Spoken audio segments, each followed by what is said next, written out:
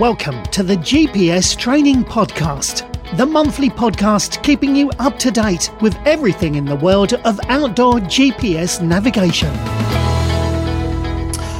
Welcome to the GPS Training Podcast. It's our 84th episode. I'm joined by Andy, our tech guy at GPS Training. Welcome, Andy, to this special GPS Training Podcast. Oh, they're not all special.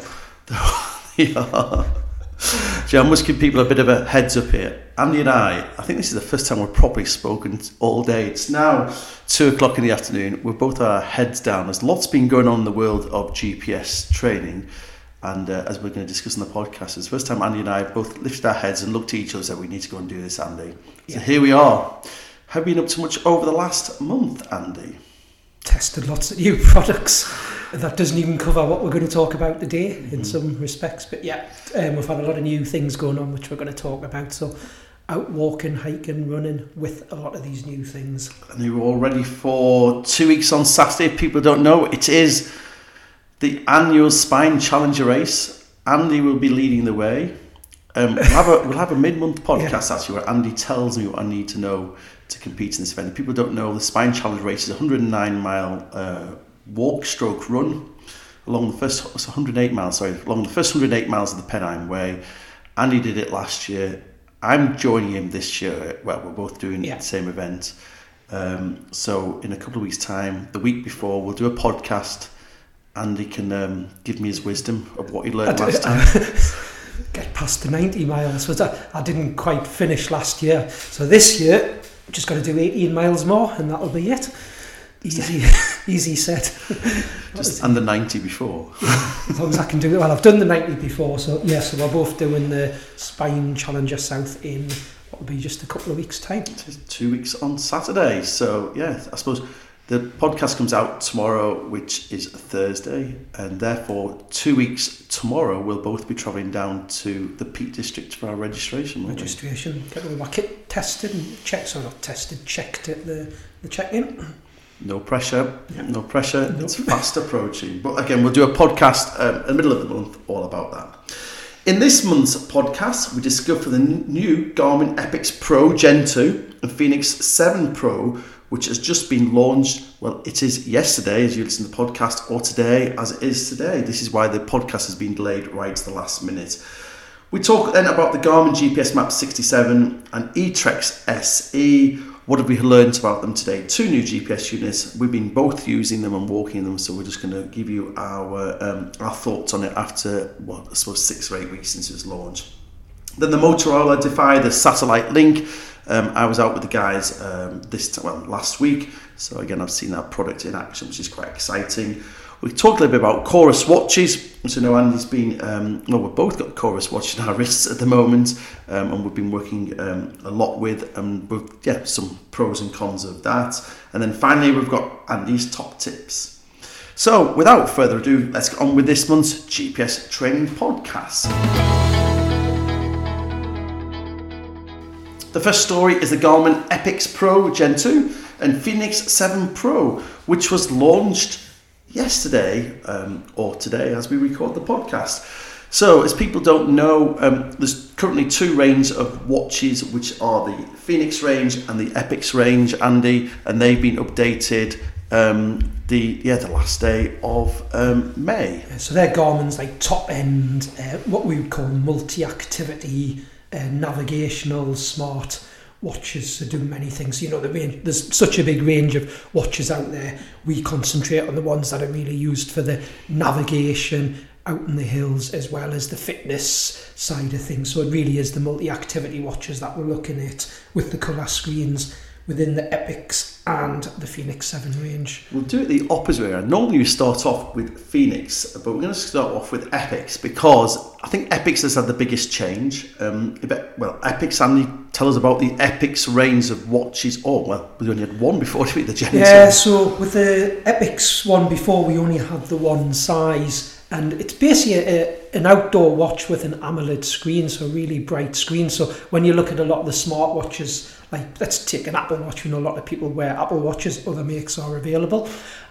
People like it because of the bright screen. But but normally you have a little trade-off with battery life not being as good with these watches that have the bright AMOLED screens. So what was great when Garmin brought out the first Epix Generation 2, it's got a bright AMOLED screen but had great battery life. Not as long as the Fenix 7 watches, but still a great battery life for that bright screen and all the normal features we expect of an outdoor watch for navigation, with maps, turn-by-turn routing, follow courses, get a grid reference, mark waypoints, and then added on to that all the smart features, listen to music, get all your health stats, all your heart rate data, all your fitness stats, just so much, it does an awful lot in that one watch. So what they've launched, or just launched, is that same watch now available in 3 different sizes. So that's the first thing. We don't just have the one size now, we have the 3 sizes. It's quite interesting because in the past we always had the S range, which was for the smaller wrists. We had the X range, which was the large watch, and then we just had the normal version. But with the Epix, they've now changed to measure in millimetres. So we've now got a 42mm, 47mm and 51mm, which is going to confuse me, Andy, going forward. I actually had to sat this morning at a presentation by Garmin just before it was launched at lunchtime, and even he was getting confused with it because the S version, that's the 43mm, 42mm. So it's exactly the same. If people have looked at the previous Fenix, it's exactly the same but sizes, but now we're calling it the 42mm, 47mm and 50. And this is the Epix, so we're talking about the Epix Pro, and they're calling it the Epix Pro. That's important. So the Epix that we were stocking was the Epix Generation 2, so it was just Epix Gen 2, one size. The important bit now is Epix Pro and then Gen 2, and then as John said, we won't be, whereas in the Fenix range we used to have the S, the one that didn't have a letter after it, and the X. I think once we get used to it, will be easier. It's going to be Epix Pro Gen 2, 42mm, same again, 47mm, same again, 51mm. So 3 differences. Well, the key difference really is battery life, isn't it? So the larger the watch, the better the battery life, and that's what the big change in this, isn't it? So as you say, 16, 18 days traditionally we used to get out of the Epix Gen 2, but now we've got the smaller version with worse battery life. So this is wearing it just as a watch. The full specs, we're just putting the products on our website at the moment, so if you go onto the full specs, we have all the listings for what you get with GPS and when you're recording activities, but just actually wearing it as an everyday watch, using smart features and the heart rate, as John's mentioned, 10 days on the 42mm, 16 days on the 47mm, and 31 days on the 51mm. It's a big jump, that, isn't it? 31 days, really. I think that's very impressive for an extra 4mm. Yeah. Which is, it's all down to the size of the battery, isn't it, with these products? Putting a bigger battery in. And it's got my favourite feature that you all laughed about when they brought it out on the Fenix 7X. I did smile this morning in the presentation. I use it loads. When they said it's got a built-in flashlight, which was Andy's big reason for going for the 7X. And now every watch has the flashlight in. Yeah. People, to be honest, some people do look at it as a bit gimmicky, but the amount of times I've been doing things in the dark, I'm not necessarily hiking or walking, just at home, you're suddenly looking for something, where's the light again? I need to get a light on quickly, I'm just trying to find something, don't want to wake people up if I go into my daughter's bedroom in the night time to get something, watch is on my wrist, and just a double tap of a button, flashlight on. Actually, as a safety point of view, I actually have, when I've went running in an evening, which now it's light night, so it's lovely, but winter when I was running in the dark, I had the flashlight, so as you moved your wrist, it went with the movement of your wrist and the flashlight going on and off. So actually running with it was I like using it. So all of the Epix range now, all 3 of those sizes have the little flashlight built in. It's funny because actually I think about how often I use the lights on my phone, which is quite a lot. It's just like you're saying, coming to the house, it's dark, you need to see where the keyhole is, locking you up at work and this kind of thing. So I understand where you're saying, actually, it's just handy to have that torch. It's there on your wrist, and it's just a couple of buttons to bring it on. So it's not as gimmicky as people think, but to have that.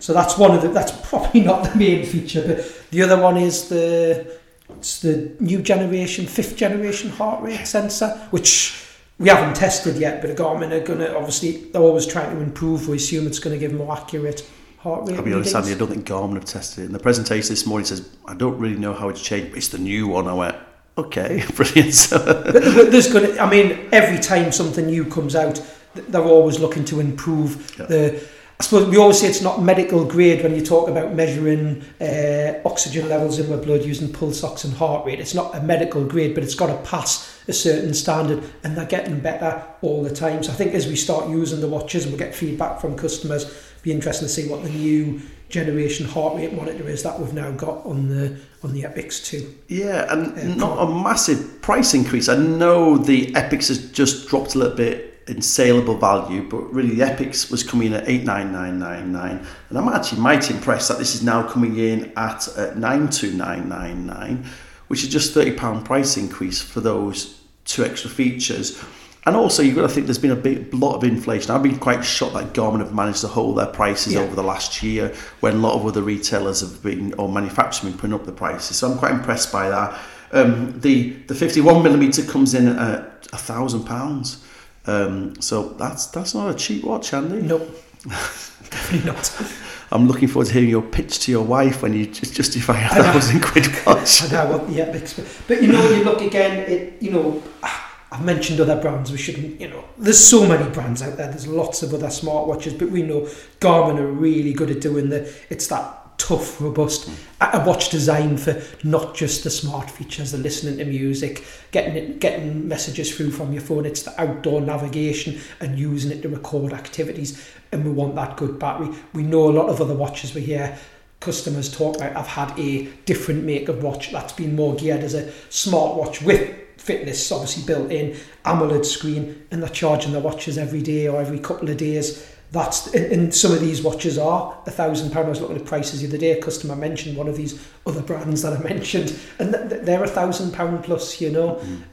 So it's not that it's way out on price compared to some of the things we're comparing it against, but it's that really big battery life that we're getting on an AMOLED screen watch. It is certainly the top end of the market, isn't it? Really, yeah. And you pay what you get. We all know Garmin's got a great pedigree in the watches. We're many years into this generation. The functionality of the Epix is exactly the same as the Fenix, but as Andy says, it's got this AMOLED screen on it. So yeah, I think it'd be hugely popular. It's lovely to see it in that larger version with 31 days of battery life. Yeah, and even when we talk, if you went for the middle one, the 47mm, 16 days battery, compared to what the other really top end smartwatches, what AMOLED screens are doing, they're not doing 16 days battery life, And then it's when you start recording activities with it, and even then when you look at the full specs on the website, it's still got great battery life for recording activities as well. I just briefly had a look at the largest one. I'm sure with GPS only, that was 60 plus hours. That was me thinking of our Montaigne, which is 60 hours. That was close to. It topped me at, I think it was about 58 hours. We'd have to double check that spec, but it's brilliant battery life on a GPS only on the bigger one, with an AMOLED screen. Fantastic. Brilliant. So that's where we are with that. And then there's been an update with the Fenix 7. So we now have a Fenix 7 Pro, which is again, it's been updated. They've still kept the normal way of defining the size. Was an S version, the normal version, and then the X version. And the big change, and you'll be glad to hear, is we've all got a flashlight. We've got a flashlight. So you don't need just the X now for the flashlight.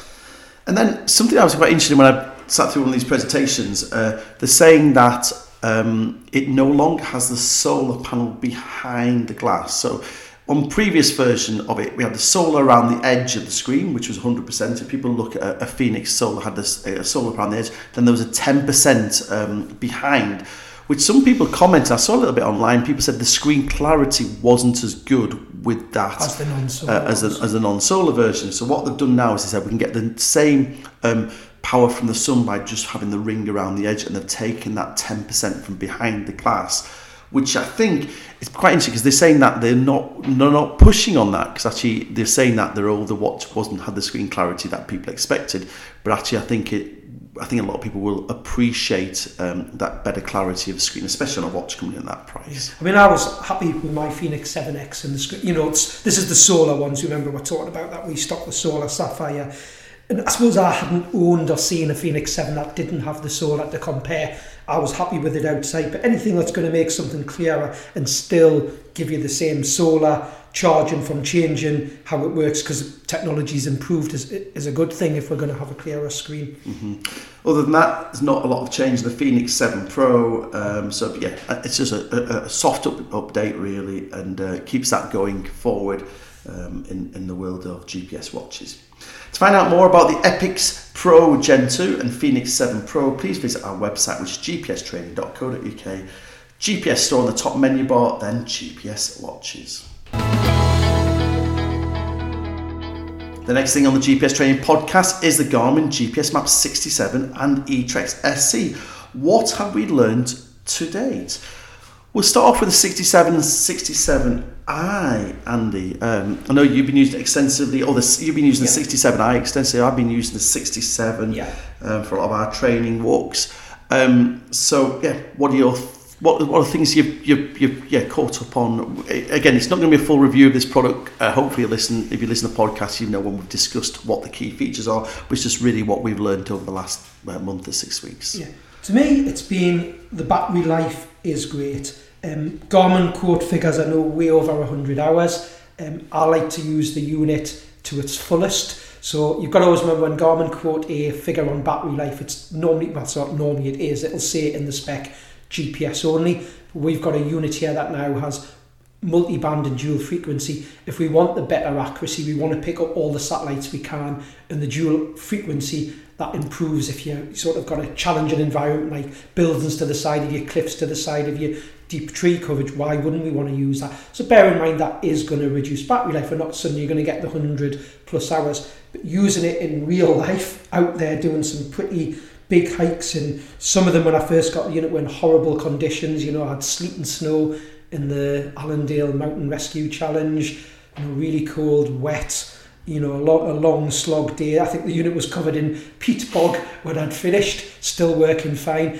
and visibility was so poor on that event. I was bringing the screen on an awful lot. So the way we get the battery life out of these units is always not having the screen on all the time. Fair enough, Garmin don't quote a figure of how many times you bring it on, but just based on that real life scenario where I had all satellites on, multi-band, I was tracking for my own recording, I was navigating a route, and also using the inReach tracking. So those of you who've bought an inReach device will know you can have family and friends tracking you. So doing all of that in those horrible conditions, I would still say I was going to, just worked out on that 12-hour day that I did, that I was going to get 70, 80 hours, might even squeeze a bit more. Because you never know if you're going to constantly bring it on as much, temperatures are going to change and that, but I still think that's tremendous. Mm-hmm. I'm not worried that on paper it gives me a much higher figure, because that is based on GPS only and possibly a slightly warmer temperature. I was down to freezing conditions on some of these events, Mm-hmm. So I think the first thing's got to be battery life. I think anyone who can get something that's 70 hours plus, regardless of what it says on paper, is going to be happy. I mentioned to you actually, I was away this weekend just walking the last section I need to recce before the Spine Challenger race, and I did a 33-mile walk on Friday with it, the 67. I navigated it and recorded my track. So I navigated the track, recorded a track through that walk. And I'll be honest with you, I got to the accommodation at 20 to 8 and I had a table booked for 8 o'clock. So I was in this mad rush, a quick shower, get changed and have an evening meal at Malham we were actually that night. And I only realised when I went to the car on Sunday lunchtime, I was packing the car, I was running through my rucksack to get something out of it, and I noticed my GPS was still switched on. So I switched it on Friday morning at 8:30 in the morning. It had been navigating all day on the Friday. I had stopped navigating, saved my track. It had been left on all day Saturday, all day Sunday, and it still had 25-33% battery life on it. It'd been in the boot of my car, which is the worst place for a GPS unit, struggling to get a satellite signal.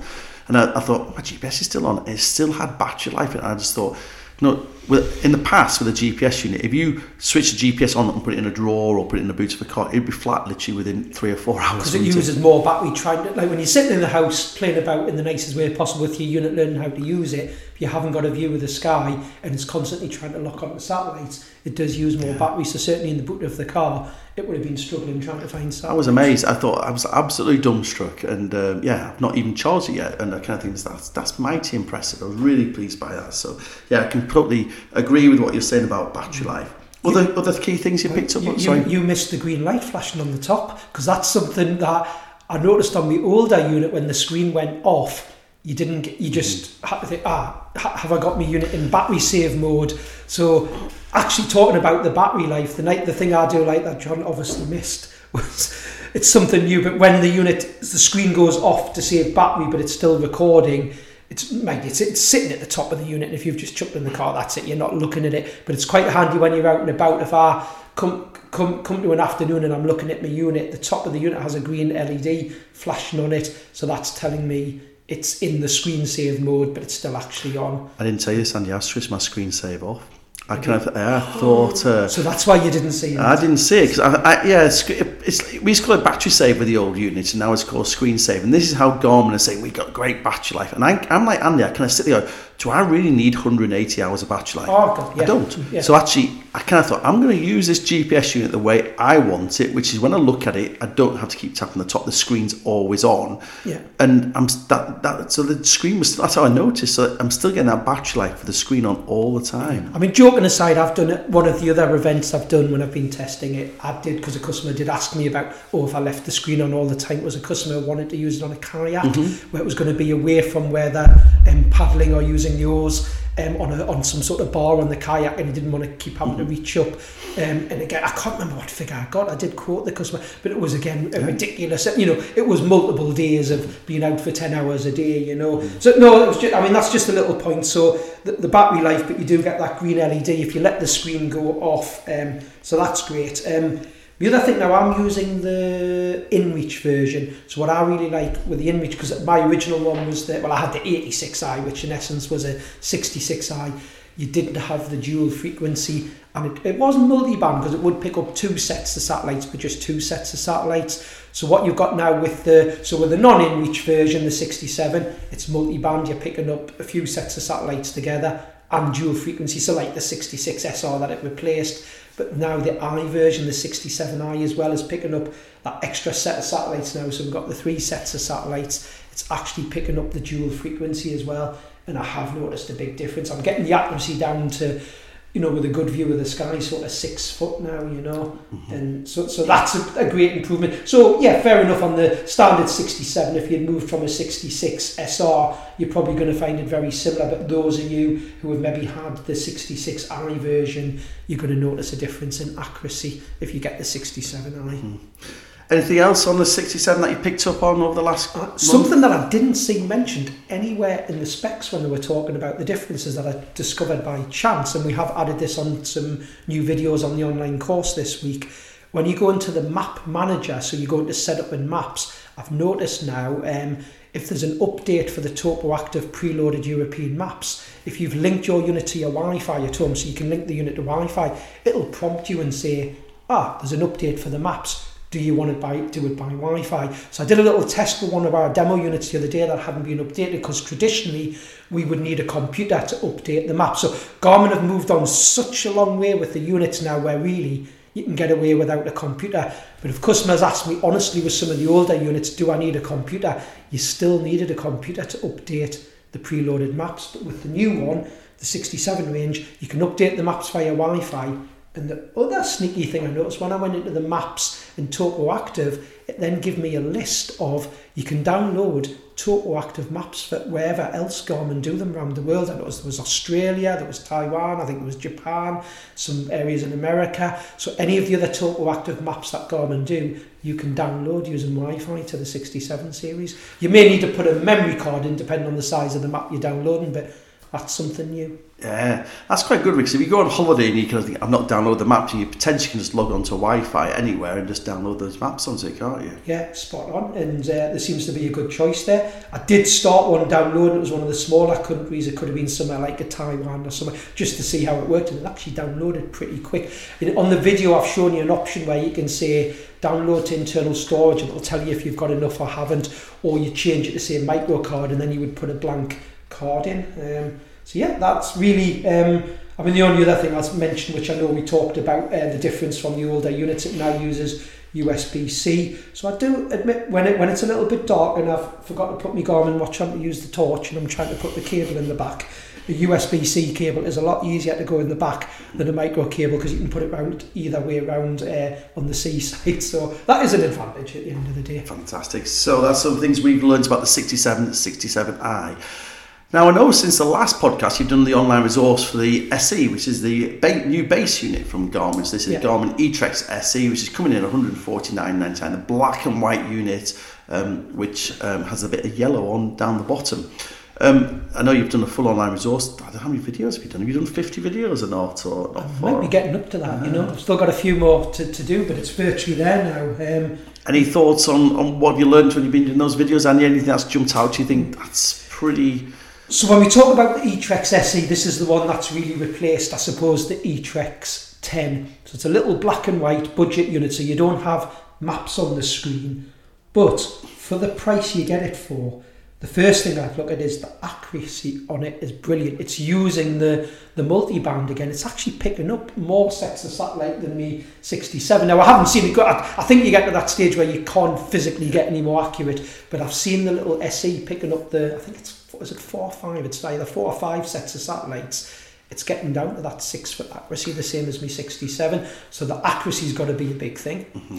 So, yeah, it hasn't got maps on the screen, but someone wanting something with really good battery life. So with it being monochrome and the way that Garmin are improving the way all the electronics work in the unit with a double A set of batteries, the battery life is unreal. It goes on for days and days, but with that really accurate signal to give you an accurate grid reference or accurate track recording.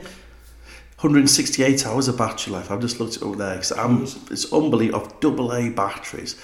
Yeah, I'd say if people see my walk and talking on YouTube, I'm absolutely over the moon with this unit. I really am. I'm finding it very, very hard at the moment because actually it's got such high spec or functionality compared to the other eTrex units. Definitely. So actually, this is what I've been finding really hard. So for me, it's a black and white unit. The downside is we don't get our maps on it, but the functionality of the unit is just it is. I mean, when Garmin are moving in a great way, which I know we've already got with the watches and that, and it started coming in with the handhelds, we don't need a computer with it. So it's all geared up to using apps with it. So for sending routes to it, transferring anything that you've downloaded. So you plan a route on a more detailed OS map, it could be using an app. For there's so many apps out there. You've got our free GPS training planner.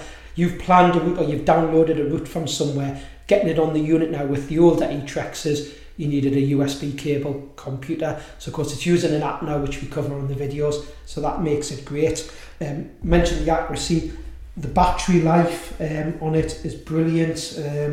I'll tell you the key thing I had when I bought with it, the clarity of that screen, because actually we've not got lots of colours in there. It's just a clear black and white, and the clarity of that screen is just unbelievable. I mean, I don't mean that people use unbelievable as a word not very often, but the clarity of that screen compared to watches or other units is second to none. Really. Now, I mean, why do I need someone without maps? We talked about this a little while ago when it first came out.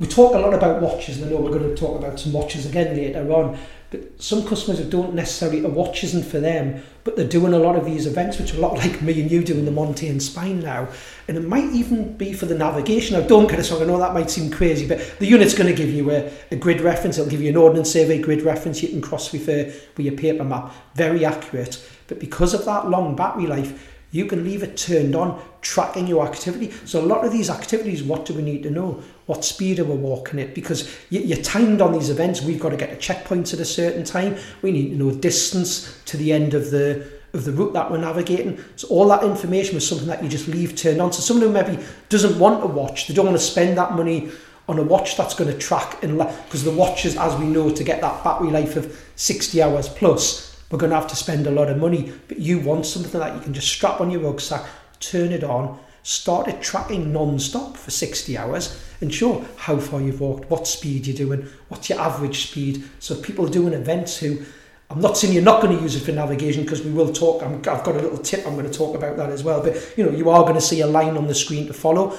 But like all of the Garmin units, you're a triangle moving across the screen. If you've sent a route to the unit, you see yourself on top of that line if you're right on it. If you go off to the side, you see, I need to go off to the right to get back on it. You're just not seeing the map. So it's not that you're not going to use it for navigation. But I think the tracking, someone who's not wanting to spend the money on a watch that's going to give me 60 hours but wants something on all the time. That was my thought. When I was out walking, I thought, do you know what? If I was buying a unit or a watch, would I spend £300 on a Garmin Instinct 2 or would I spend £150 on an eTrex SE? Because actually the functionality is near enough identical. The SE has a larger screen on it, better clarity of screen. Yeah, it's not a watch. It doesn't have a flashlight. The Instinct doesn't have a flashlight anyway. And it's quite a debate really because the functionality is very, very similar than what we saw on an Instinct watch.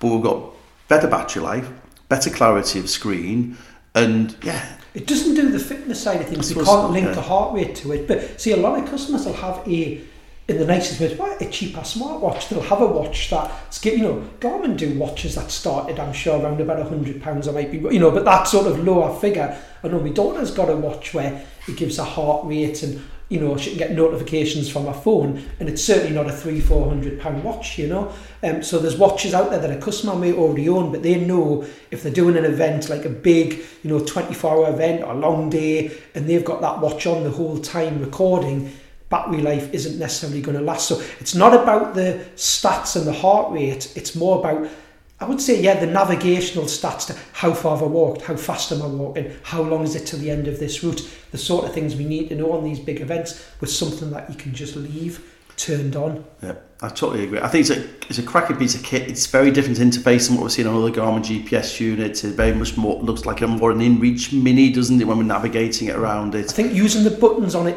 any of you who use an eTrex, the joystick, I find the joystick fine, but I know some customers struggle. So it is button control, and it's got an electronic compass as well. I know that when we're comparing with someone saying, I had an eTrex 10, but you've got to be moving for it to turn the way you're heading and for the compass to work. Actually, on this budget unit, it does have, when you're standing still, the compass works. You don't have to be moving. It is a proper electronic 3-axis compass. It's funny because we keep referring to like the eTrex, and I say in my walking talk, I said, you know what, the only difference between this and the eTrex 10 is it's yellow. It has a black and white screen. Yeah. Other than that, they're two completely different GPSs, aren't they? I think it's. I was actually speaking to someone on the phone just before we came to record the podcast, and I said we've sold more eTrex SEs in the last 6 weeks than we've sold eTrex 10s in the last 6 years, and that is no exaggeration. Do you know what I mean? Because now I think it's a really good quality GPS unit, and I think people are seeing that. I'll tell you what worked well, geocaching as well. Now I know a lot of people will do geocaching on an app, use your phone and that, but for something that I should, adults drop things as well, I shouldn't, I'm not blaming children for doing this, but you've got a £300-400 iPhone and you've got a child who says, I want to go geocaching, and then you're passing your very expensive phone, and I'm sure most children will be very careful, but I know what my daughter's like with her phones. That's why they're all in big chunky rubber cases, because she is a bit clumsy with them. So to put geocaches on it, and you can actually do the geocaching live. So again, it goes back to, you don't need a computer now. If you link it to your phone, it's an app on your phone, you then say download the closest, I think it's something like the closest 10 geocaches to you, download using mobile data from the app, and then you've got the geocaches on this device that can be thrown around, is waterproof, is tough, and again, you haven't got the map on the screen, but that's the whole fun with it. Anyone who does geocache know it. You just get a line counting you down in distance till you find your treasure, your geocache. So actually, for geocachers, it's a nice little budget unit that you're going to be happy to pass it on to anyone to use. They're not going to break it, I think both superb GPS units. So Garmin eTrex SE, $149.99. Certainly worth a consideration. I say we're massive fans of it. So to find out more about both Garmin GPS Max 67, 67i and eTrex SE, please do go to our website, which is gpstraining.co.uk, and click on GPS Store on the top menu bar, then handheld GPS units. Next thing on this month's GPS Training podcast is an update on the Motorola Defy, the budget satellite communicator. I put this on because I think I sort of give people a bit of background. This is a new two-way satellite communicator which is coming out hopefully this month. We promised it in the middle of June, Andy. We not promised it in the middle of May and April. Anyway, I'm just looking at the date, 31st of May. So yeah, or 1st of June if you... It's a two-way satellite communicator which is coming in at £159.99 with a 1-year contract on it. So the contract's £59.99, the £100 for the unit. You can't buy the unit as a standalone product anymore. You have to buy it in with the contract. We said it's too good to be true. It's something we've talked about for many months. It's been mentioned on the podcast. I was a bit sceptical last month on the podcast, saying, is it going to be as good as it is? Well, last Thursday I met with Anthony Ammon from Bullet. Bullet are the company who have created this new two-way satellite communicator. And I did some recording with them for a walk and talk, which actually went live yesterday, if you're listening to the podcast on the 1st. So it went live on the Wednesday of this week. I'll be honest with you, I'm over the moon with it. I absolutely love it. I've got the app on my phone. I downloaded the app. I've used the product. It is too good to be true. I suppose, Andy, you've not really seen an awful lot of it, really. Just seen the spec of it. I think it'll populate the website more than likely when you put it on. I suppose, what are your thoughts on it? Or I know I've kind of spent a bit of time with it. But I think really it's given people peace of mind and safety and not costing an arm and a leg. So anyone who's out walking in the hills, I think more targeted to the day walker, because we know it's a really small, light, compact unit from the pictures I've seen. I know you've had it in your hand. Clip it onto your rucksack.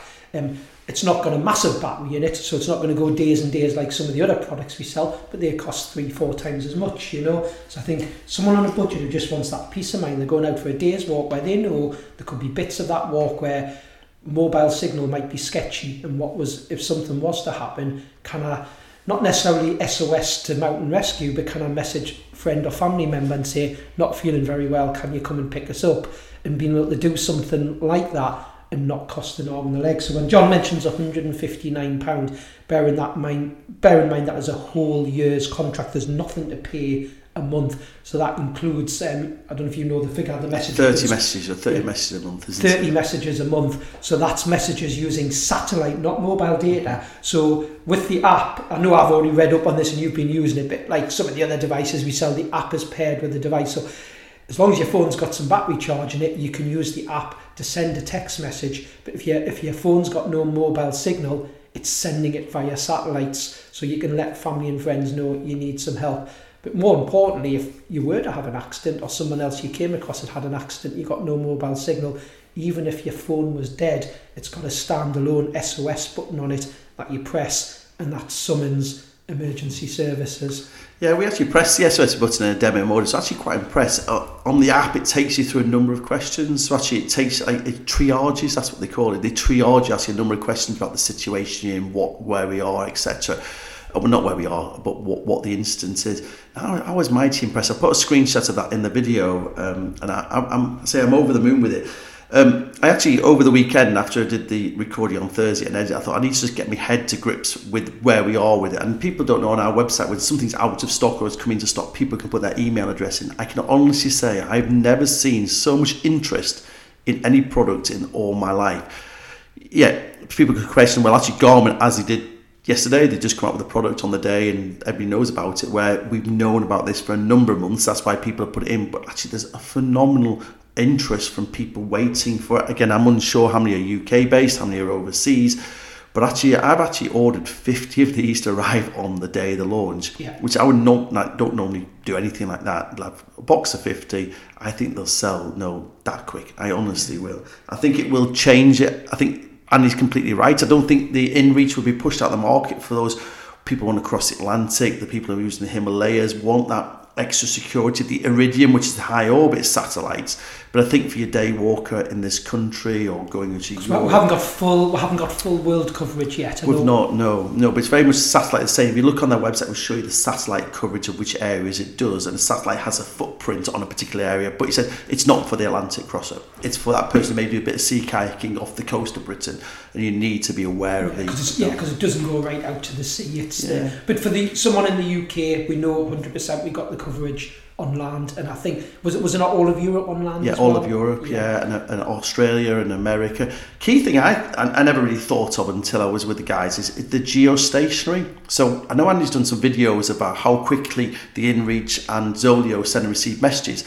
People don't know the Iridium satellites, which they use, was the high orbit satellites. They move across the sky, and I know some people said actually sometimes it sends quicker, sometimes it doesn't, depending on where the satellites they are. What the Motorola is doing is it's using a fixed satellite in the sky, so it's a bit like your Sky satellite dish. It's always fixed point. So once you log on to that, it's actually always logged onto it. So actually, it sends and receives messages a lot quicker because it knows where it's looking. So more like we're used to when we've got a full mobile Exactly right. So it sends it a lot quicker rather than the Iridium, which looks for satellites crossing the sky. So that was one of the things I picked up on it. Again, I was out with the guys. I was hugely impressed on it. I'm really looking forward to, I'll guarantee the day they launch, I'll be out. Well, we'll be out, and you'll be out, Andy. So we'll be out and giving it, like pushing it to its full potential and just seeing how accurate that is. I tell you, a customer posed a question to me a while ago and it's just got me thinking about this device. What they'd said is they were out in the hills and they weren't feeling very well, but it wasn't a mountain rescue call, but they had no mobile signal. And the worry was that they wouldn't, it's one of those, it was that, do I ring mountain rescue? I'm really feeling a bit unwell, but I'm sure if I get a friend to meet me somewhere, I'll be okay. So on the phone, they knew that if they dialed 999, potentially if there was another, so say they were, I've forgotten what network they're on, it's irrelevant really to the, so say they were on EE, they know that if they went 999, if Vodafone was in the area or O2, they would have got the 99 call through, or you've got the text so you can do. But really they were in that sort of half and half. I don't really need mountain rescue in that, I am feeling a bit unwell, but I want a family member to come and meet me somewhere. How am I going to get in touch with them? So it's not always thinking it as an SOS. It's, well, actually my network's not working, so even though I might be able to ring 999, it's not really a 999 situation. I can now text a family member and say, I'm feeling a bit unwell, I've got no mobile signal, can you come and pick me up at such and such? I'm going to be there in half an hour as I walk down the hill. So I think it's using it for that peace of mind, I think so. I think it will. I think it will. I think it'll be very interesting when it comes out. I think a lot of people now with this product will be introduced to two-way satellite communication, whether they move up the ladder and go to an inReach later on. That we'll see what happens. But I think it's a great piece of kit. Again, have a look at the video, which is on our website. Again, it's on the actual product page as well, or alternatively in the on the walk and talk section on our website. Next thing on this month's GPS Training podcast is Coros watches. So, Coros watches, Andy, something we've just started stocking the last couple of months. I know you've been in the online resource on it. It is, a nice piece of kit, isn't it? Yeah, so Coros is a brand that's been going a few years now. Coros really came out as a product where they looked at what was out there and wanted a watch that was really good at the sort of the sports side, the outdoor sports side, so likes more the trail running, the sort of stuff we get involved in. So your trail running and a bit of navigation, but really at those stats for a trail runner or a runner. They knew there was, Coros will, tell you themselves, there's podcasts available you can watch where they talk about, they're not going to try and take the world on, like take Apple on, who have got the smart side, or Garmin have got different type of products that do so many other things than just the fitness and the outdoor sports. They really wanted to concentrate on giving a good priced, reliable, robust watch with the sports features, the outdoor sports features. That's what I think they initially went for, if you look at how the watches work. So with the Coros range, I came across it through friends of mine who were using them. They'd looked for an alternative where they wanted something with some quality materials and decent battery, but couldn't afford some of the alternatives, and they came across Coros, and they'd been using the brand for a number of years, and they were giving me good feedback. So we took a look at the brand. I actually got a lend of a watch before we took the brand on. So within this Coros brand, they actually do sort of, I suppose you could say, three ranges. They do something called the Pace, that, not to say we won't stock in the future, that's their budget watch that has very basic navigation. It's more just the stats for a runner. And they have the top of the range Vertex, which is a bigger, chunkier sort of watch, does a bit of everything. We've went for the range in the middle. We just thought it fitted in nicely with what we already do. So we're stocking, so from the Coros brand, it's the Epix 2 and the Epix 2 Pro. They're the two we currently stock. It's not to say we won't move on to the other products, but that's what we're concentrating on at the minute. They're mid-priced two watches. So should we compare it to Garmin or not? Is that an unfair thing to do? a lot of people out there, is it better than this? Is it better than that? I mean, people do that with all products, you know. And it's like we've just talked about the Motorola product. We're not saying, is it better than the Garmin? Or is it? It's different. It's a cheaper product. It's for a different type of market because it's for the day walk and not the, I'm going 3 weeks across the Atlantic. So the way I look at the Coros watches that we're stocking, the Epix 2 Pro and the Epix, it's given customers an alternative choice for something where they're wanting something like, I'll just give it, like, this isn't a direct comparison, there's so many things you see people trying to compare it to.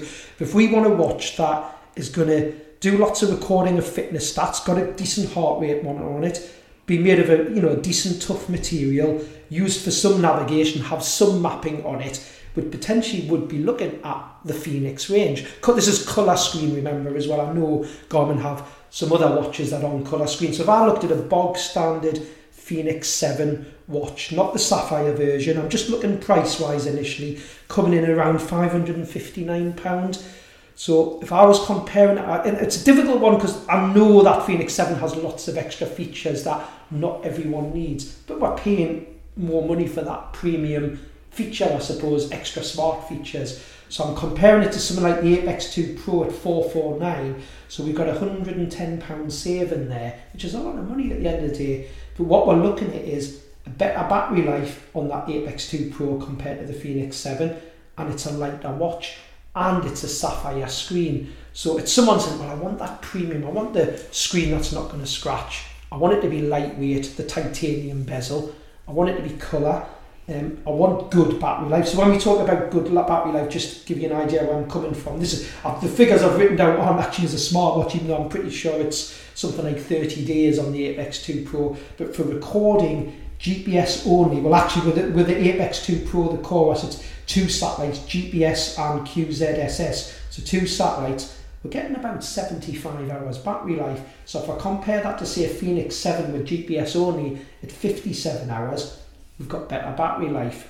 Weight-wise, now I know this is with a nylon strap, and you could, in theory, change your Garmin to a nylon strap, but the standard nylon strap that it comes with, it's coming in at 53 grams, whereas the Fenix 7 is 79 grams. And the standard 7 that I'm talking about for 559 doesn't have a sapphire screen or the titanium. So I think that's where we're coming from. It's given someone, yes, if we start really getting nitty-gritty and down to other features, which are more like smart features to do with music, being able to pay for goods in a shop, the Garmin has that turn-by-turn routing that I've heard rumours may come to the Coros, but you're paying that extra for it. So that's where I'm looking at it. It's given customers something with some quality material, some great battery life, and an excellent app. And that's my initial thoughts, and that's why we looked at bringing the watch in, just so we have an alternative, you know. I'm mighty impressed by it, actually. It's simple and straightforward with quality. It feels like quality on your wrist as well, doesn't it? The functionality of it, it's easy to navigate around. You know, I've been using a lot of my training walks, you know, navigating, like measuring my distances, navigating those courses and things. And I've been hugely impressed by it, really, and a lot of watch for not a lot of money. It's still a lot of money, of course it is, but actually it's only X pound above an Instinct 2 Solar. That's the way I look at it. You're getting a colour screen, navigational GPS watch for not much more than an Instinct 2 Solar. So I think I've been mighty impressed with it so far. Yeah. And so, I mean, the two that we've got, the Epix 2 Pro and the Epix 2, so the main difference is with the Epix 2 Pro, it has the dual band frequency. So both of them have multi-band. So even the Epix 2 picks up 5 sets of satellites. But the difference is with the Epix 2 Pro, we've got the dual band for that more challenging environment. The Epix 2 Pro has the bigger battery life. It's a slightly bigger watch, slightly heavier.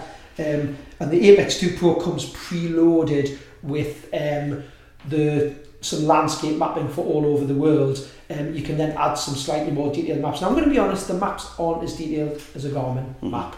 Things may change. Again, Coros seem very much taking feedback from customers. They seem very amicable about discussing, you know, features that customers, you know, they can't do everything, you know, but people seem to get, you know, from what I've found and from comments I've made, good feedback from them that they do take things on board and things may change and be added. But you are getting a colour map on the screen. It does give you information, you know, rather than just having a black and white screen. You know, it does help. The screen's brilliant in the sunlight. It's a nice clear screen to see. We can follow a route on it. I can get a grid reference on it. It's got an altimeter, it's got a compass, it's got all the things we'd expect of a navigational watch, loads of activities you can record with all of the fitness data, the heart rate monitor. We're getting all of the stats in like I say, quality material. Where you get the Epix 2 standard one, the change with that one is it's a lighter watch, it's 10 grams lighter, it's slightly smaller, so that one's actually only coming in at 42 grams, so it's really light, and it doesn't have the dual band, but it still has 5 satellites, giving you 30 hours battery life. Or if you pick the 2 satellites, GPS and QZ SS, 45 hours with the Epix 2. But remember, the Epix 2 is only coming in at £349, and it still has a sapphire screen and a titanium bezel. I'm impressed. I've been walking extensively. I'm really quite impressed with it. And as well, just having the fabric band on it, I think makes it nice and comfy rather than that bulky band. As you say, it keeps the weight down a lot. And I'm a bit like you. I've not got a massive wrist, so actually it doesn't feel like a big watch on your wrist, does it? Like some of the other watches. So. And we've just, I've just started putting the online resource videos together. So if you were getting interested in Epix Pro. 2 Pro, an Epix 2 watch, there will be online videos there. We've just sort of started them. I think I've done the first dozen videos. I'd held back a little bit because one nice thing is, very like Garmin have the Connect app, and I know other manufacturers have apps, have a great app where you sync all your stats to, and it's had a massive upgrade. So we held off a little bit doing the videos because we thought if we do all the videos, we knew the upgrade was coming and then they would all have to be changed. And looking at the app, you can plan routes on the app. It's not as detailed as an OS map, but it's actually quite nice. It's really easy to use. But what I like, one thing I found about this app, which I found easier than other apps, for adding what they call course points or waypoints into your route. Not individually, it doesn't seem to have the function to send just a single waypoint to your watch. But when you're planning a route, or you've imported a route like us doing the Montane Spine, so it's very, very easy to import a GPX file into it. You can then add course points, which can be like feed stations, checkpoints into that route, and when you're navigating with a watch, a bit like I know that was added to some of the top end Garmin watches, but you can actually scroll down the screen and it tells you your distance to that next checkpoint or water station. And I just found that much easier on that app than other apps I've used to actually amend a route you've imported and put course points on with like water stations, feed stations, etc. So, yeah. Good stuff. So hopefully do a walk and talk. We'll get out and do some videos of us out walking with the product. But again, to date, Andy and I mighty impressed. We've been wearing it now you've been wearing it for a couple of months now. I've been wearing it for a month, I would say, and I'm mightily impressed by it. And I think we're both going to wear it for our race, aren't we, Andy? I think that's our decision. Yep, definitely. When we talk about genuine battery life, a couple of the bigger events that I've done in the last couple of months when I've been training with the Epix. So I've got the Epix 2 Pro. I changed it to GPS and QZSS only. Now I know that's not quite as accurate, but I've been pretty happy with what it's recorded. And just based on the events I've done, I've looked at that 75 hours, and this is my heart rate on as well, and navigating a course. And I thought, I'm not going to be far off that 75 hours. I think potentially I might even, sometimes I look at it and think, I'm going to get a bit more than the 75 hours, but I know it depends how many times you bring the screen on or leave it on the map screen. But I think we're going to be close to those figures that they're quoting, which, let's face it, Montane, we've got 60 hours to do it in, so I'll be pretty happy if I can get the 60 hours, which I think I'm pretty sure I will with the watch. It's quite nice to have a product where they're actually kind of giving battery life what we'd expect to get, isn't it? Normally with Garmin we can go, I'll knock a little bit off that, but it's actually quite nice with Coros. It's a bit refreshing to kind of get battery life, and we're both getting around what they're saying we should do as well. Yeah. Very good. So if you want to know more about the Coros watch, just go to our website, which is gpstraining.co.uk. Click on GPS Store on the top menu bar, and then GPS Watches, and you'll see the 2 products that Andy has been rightly talking about, which is the Coros Epix 2 and the Coros Epix 2 Pro. And the Epix 2 Pro has the maps on, doesn't it?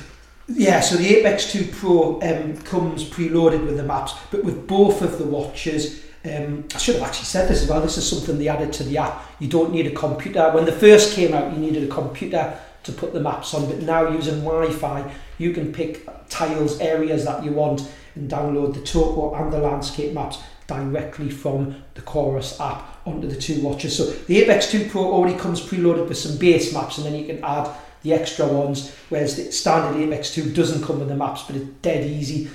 I've got those videos still to add to the online resource. I'll be doing them in the coming weeks, but it's easy to add them from the app. Fantastic, brilliant. Next thing on this month's GPS training podcast is Andy's top tips. So, starting off with the Garmin GPS Map 67. Andy, what's your top tip for that? Something we don't often talk about that's available for a lot of new handhelds is something called the Garmin IQ Store.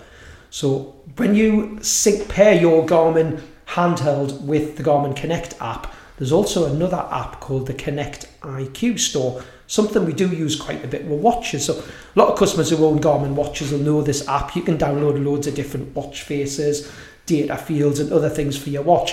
You sometimes forget about it for the handhelds.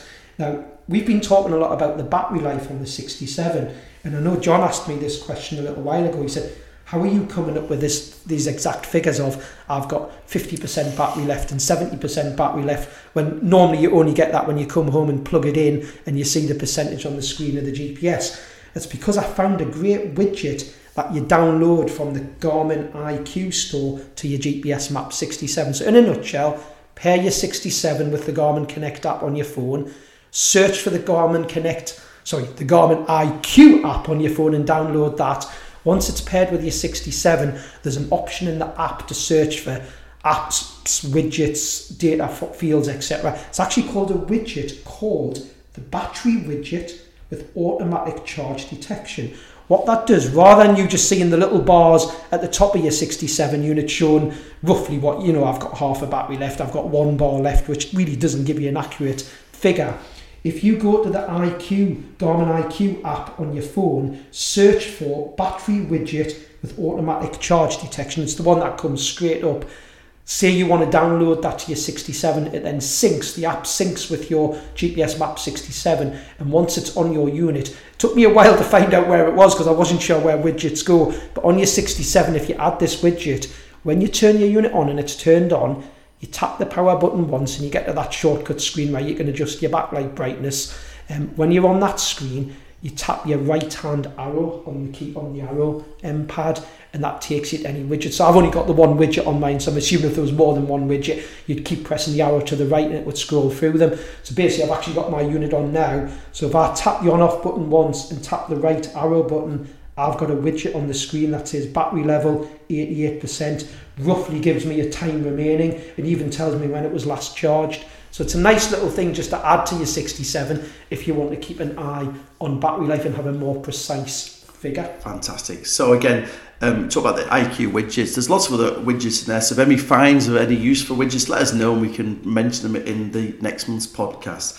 eTrex SE, Andy, what's your top tip for the eTrex SE this month? So yeah, we talked about the SE not having maps on the screen, but the way you use the SE to send routes to the unit, which we have on the online course, you pair it with something called the Garmin Explore app. Now the nice thing with the Explore app, it works standalone. What I mean by that is once you've got the app on your phone, or potentially you could have it on a tablet, like I tested last night actually with my wife's iPad in the eTrex SE, but normally you would have it on a phone, on your mobile phone, Android or iPhone. So you put that Explore app on. One of the options in the app is you download maps for all over the world. So wherever you want maps for, you can download them to the app, and then they're standalone, they download to the memory of your phone. Now fair enough, they're not going to replace our Ordnance Survey maps in Great Britain, but you still have a decent topographical map on the screen of the app. Now where I'm going with this is if you then pair your eTrex SE with the app, which is how we show you on the videos on the online course to send GPX files to a unit. One thing I hadn't thought about is one of the options is in the sync options is sync your current activity. So if you have that turned on, when you start track recording on your SE and it's paired with your phone, now bear in mind you can let your phone screen go off as normal. You don't want to use the battery of your phone and be standing there with your phone and the map on the screen, but anytime you open up the app and you're recording on the SE, it'll show your location on the Garmin map, but it's syncing the GPS data from the SE unit and not your phone, so it's not draining your phone GPS. If you use the GPS satellite location from your phone, that uses a lot more battery. It actually uses the GPS location from the SE. So it's just worth, I think if you're going to use this unit, you're going to want to put the app on, and most of my videos covered sending routes to the unit using the app, but I'm going to add some new videos in the coming days showing, actually, if you start recording, and then actually, if you navigate a course on your eTrex SE, it even shows that course on the map as well. So even if it's just every now and then, you could bring the app on and you're seeing yourself on the screen of the map on the app, but the GPS data, that very accurate signal, is taken from your SE unit. Since next, when I deliver a GPS training course, I said majority of the time I navigate on the compass page, a big arrow. I don't need a spec so I can see that. But actually, when the arrow's pointing in the wrong direction, I jump onto my map page to see why it's pointing in the wrong direction. From what you're saying with this SE, actually, I'm following a big arrow on my GPS unit 99% of the time. It's pointing in the wrong direction. I could jump onto the app on my mobile phone, utilise that map to understand where I've gone wrong, and actually that's kind of a solution to get around that issue. I mean, it only needs the Bluetooth, so you could in theory on your phone, if you're not waiting for any urgent calls or anything, put your phone in aeroplane mode and then just turn on Bluetooth.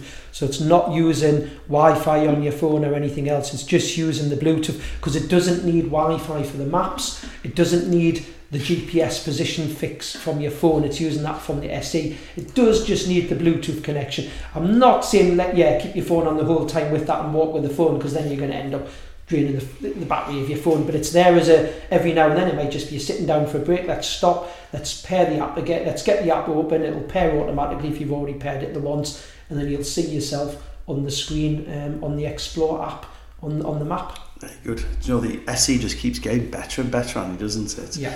And the final top tip is for the Coros Apex 2 watches. So what's your top tip for the Coros? So it's been a bit more of a learning curve, because it's a different watch to what we've used before. Once we've got into it, I found the Apex 2 watches really easy to use. But when I first started using it, there was one bit that was frustrating me, and I thought, am I doing something wrong? Is there something wrong with the watch? But now I've actually sussed out what's happening. It's really straightforward, but it's just a tip for anyone who's already got an Apex watch out there. So many customers who've already bought watches from us will appreciate this tip, and it'll be something I will be adding onto the coming videos. So the way the Apex 2 watch work, I like this feature that it automatically, you can turn this off, but normally we have them set as default. So when you're recording an activity, so it could be a run, a trail run, a hike, it locks itself after 5 seconds. So I know I can do that with a Garmin as well. So the way that happens on a Garmin, if I put the lock on, it stops any button presses. So whatever screen you've left it on, it stays on that screen. The idea of having a lock on any device is to stop you accidentally moving the screen to something you didn't want, or more than likely stopping your recording. That is one of the worst things I've done with my watch, where I haven't locked the screen, and because of the way I've been moving about and climbing up, scrambling up rocky surfaces and over styles, I've accidentally moved my wrist and stopped the recording. So what I like about the Coros, default setting, 5 seconds, the watch locks. But the scroll wheel, so this is in there, it's got a scroll wheel that I think, do we get the scroll wheel on Apple watches? I don't know. Someone did say to me that other smartwatches use this scroll wheel. I quite like it. Even with gloves on, I've been able to turn the scroll wheel. So I can turn the scroll wheel and move between the data boxes and the map screen, but I can't accidentally stop the recording, because you have to hold the button in for a few seconds, and then you have to hold it in again for a few seconds to stop your recording. So that was my first point. But where I'm going with this is the tip. What I found that was frustrating me initially. So if I've unlocked the watch, you hold the button in, the scroll wheel button in for a few seconds to unlock it, and then you scroll down using the scroll wheel past your data boxes, and you get to the map. If you want to zoom in the map, especially if you're navigating a course, this is at the same time, you tap the scroll wheel button once and you see a plus and minus on the screen with the little scroll wheel symbol. You then use the scroll wheel to zoom in and out. So say you zoom in, go, right, I've zoomed in, I can see where I am. If you let it lock before hitting the bottom right hand back button, what happens if you want to then scroll to another screen, all it wants to do is zoom in and out even though it's locked. So my tip is before it locks, so you've zoomed in, you're happy, just tap the back button and you'll know you've done it correctly, because the plus and minus disappears off the screen. And then when it locks up, you can continue scrolling down to the other screens. If you forget to do it, my tip is, if you suddenly see it's locked and you've still got the plus and minus on the screen, just hold the scroll wheel button in until you unlock it, and then hit the back button once. And that's how to do it. If you have hit the back button once, this is the only that you're getting 2 tips for one here. You hit the back button once and the plus and minus disappears off the screen. Because some other watches then use the back button to move to different screens. Remember with the Coros, it's a scroll wheel. Don't make the mistake of pressing the back button again, because what it does on the map, if you're navigating a route, it's an actual proper feature. If you want to zoom right out and see a complete overview of your whole route, which will obviously zoom out really far, that's what the back button does a second time once the plus and minus has disappeared. So there's a few times I thought, why have I zoomed out really far on the map? It's because I pressed the back button to come out with the plus and minus and then accidentally pressed it again, when all I need to do is use the scroll wheel if I want to move to a different screen. Fantastic. If people don't know, in the online resource, we keep talking about the online resources, our online training platform, which has training videos on all the units that we sell, and also the watches. Well, so here I'm saying I'm working on it for the Coros watches, working on the SC67. We've been updating the GPS Map series training resource for that as well. So if you do get a chance, have a look at the online resource. There are some free videos in there, but again, if you want full access to all the videos, which are often about 50 per watch or per unit, you'll see Andy actually going through some of the things he's been describing here in the podcast. So just go to our website, which is gpstraining.co.uk, click on online resource on the top menu bar, and you can sign up for a free access to the online resource. And what we tend to do is, if there's 50 videos, we'll give you access to the first 6 or 7 or something along those lines. And then if you like what you can see, you can pay £50 a year, you get full access to them as well. So again, if you do sign up to the online resource, it also helps us know it's how we make our living, is the online resource. So if you can support us by again paying for access to the online resource, we really do appreciate it here at GPS Training. Just remember, you buy any of these products from us, we're talking about the Coros watches, the Garmin, etc., you get that online resource free for a year with access to all the videos, you know. So. Exactly right. And you get telephone and email support, Andy, as well. Yeah, so again, because we're wearing all the products and using them, email or telephone support, you know, if you have to speak to us, we've got the product either on our wrist or in a bag. We can talk you through what you need to do. Exactly right. And finally, many thanks for listening to this month's GPS Training Podcast. If there's anything you would like us to cover in future episodes, please do get in touch. And again, please do get in touch, especially if you're thinking about buying a GPS unit, or you would like to come on our physical training courses around the country, or come on our online training courses, more than likely over Zoom, or the online resource, which we've been talking about. If you can tell a friend about the GPS Training Podcast and subscribe on whatever platform you can, you listen to, that is also very much appreciated. Many thanks, Andy, for joining us. The next podcast is going to be in a couple of weeks' time. And we'll be talking in depth, as Andy will be passing on his wisdom to myself, head of the Spine Challenger race, what he learned last time, what he's going to do different this time. And then, will we have race numbers by then or not? Oh, we might have, actually, because I think last time, I'm sure 3 or 4, a week before, I already knew my number. Good. In the tracking link, I'm sure. So we'll have numbers to follow, and then also tracking links. Again, sign up to the GPS Training newsletter, because there will be a newsletter going out at the spot of the Spine Challenger with our numbers on, and you can then follow us for that event. But you're all going to wait for, I suppose it's going to be a week on Wednesday, week on Thursday, we'll release that podcast, Andy. And head down and don't stop. Head down till you get to the end. Is that it? That's Andy's wisdom on the Spine Challenger. The pubs we opened at the end, because the pub had been closed, I think, for a year, so I've forgotten the name of it now, but at Hard Road, the pub, there's a lot of stuff on the Pennine Way sort of forums and that everyone's congratulating that the pubs reopened at Hard Road, so we can have a celebratory drink at the end. So that's what we're aiming for. I think I'll be sleeping at the end, to be honest, a celebratory drink. Okay, thanks everybody for listening to the latest GPS Training Podcast. Again, if we can help you in any way, please don't hesitate and get in touch. And we look forward to catching up with you in the next couple of weeks. Cheers. Thanks for listening to the GPS Training Podcast, the monthly podcast keeping you up to date with everything in the world of outdoor GPS navigation.